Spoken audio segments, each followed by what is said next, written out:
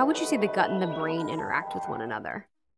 Yeah, the gut-brain axis is another really fascinating place of study. So you mentioned Parkinson's disease. I actually started my career in a pharmaceutical company developing drugs for Parkinson's disease.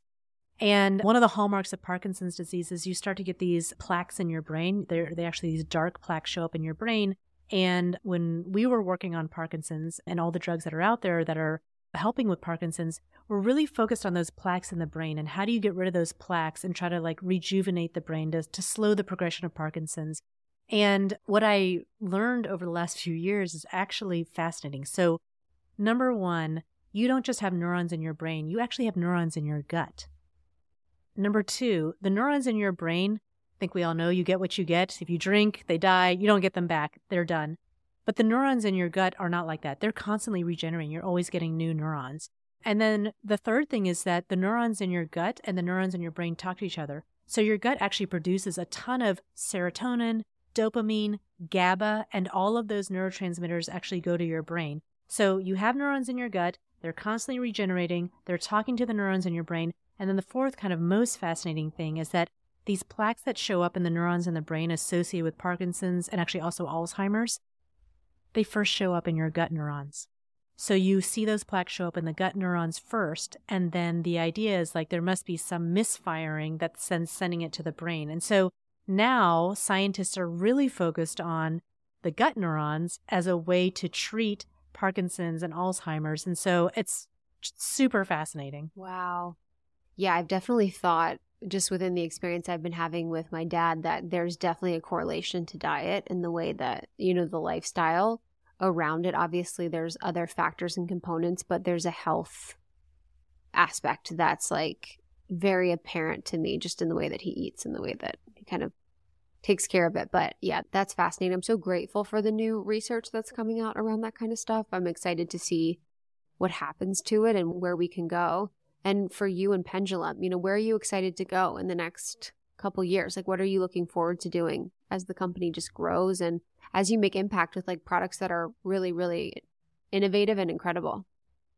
Thank you. I think our biggest challenge right now is how do we build awareness for these products? Nobody is saying, what probiotic should I take for my obesity? Or what probiotic should I take for my glucose control? And it's because it's not something that any of us has really thought about before. And so I think for us, the big challenge is how do we educate people? Thank you for hosting this podcast, but how do we get that word out there that actually your metabolism and your gut, there's this gut metabolism axis, and you can alter your own metabolism by working on your gut. And so I think getting that awareness out there and that education out there and trying to help people see what does it mean to have a healthy metabolism through a healthy gut.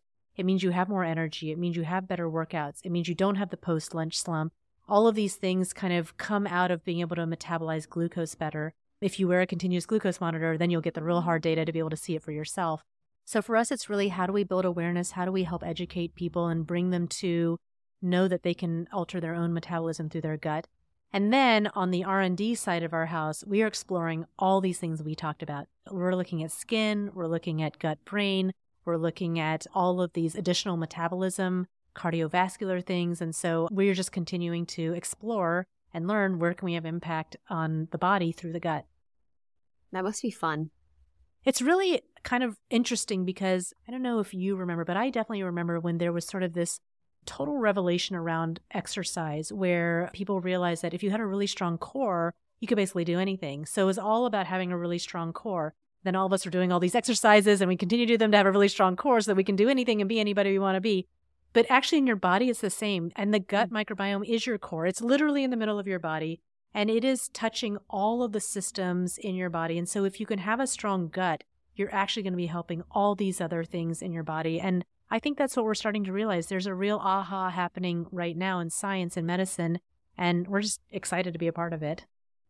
And sometimes with all the levers that you can pull and all the things, it's like, okay, I have to worry about my glucose. I have to worry about my metabolism. It's like if you go to one spot and you just focus on having a healthy gut, then it's really like your one-stop shop for supporting your entire body, supporting your mental health, supporting your emotional health. It's so important. Exactly. All these systems are tied together. I mean, we all know like when it falls apart, it feels like everything falls apart. You're gaining weight, You're not sleeping, your hair. Mental health isn't good. Your hair is terrible. Your skin's... So, I mean, I think they're all connected, and we haven't really totally understood how. And now we're starting to see some light around that. Which is powerful. Well, I'm excited for everyone to get it. It's so good. And it's pendulumlife.com. We have a code almost30 for 20% off. You can get 20% off your first month of any of the products, which is really exciting. I obviously love the Metabolism one. I love the glucose one, and I need to take the Eckermansia.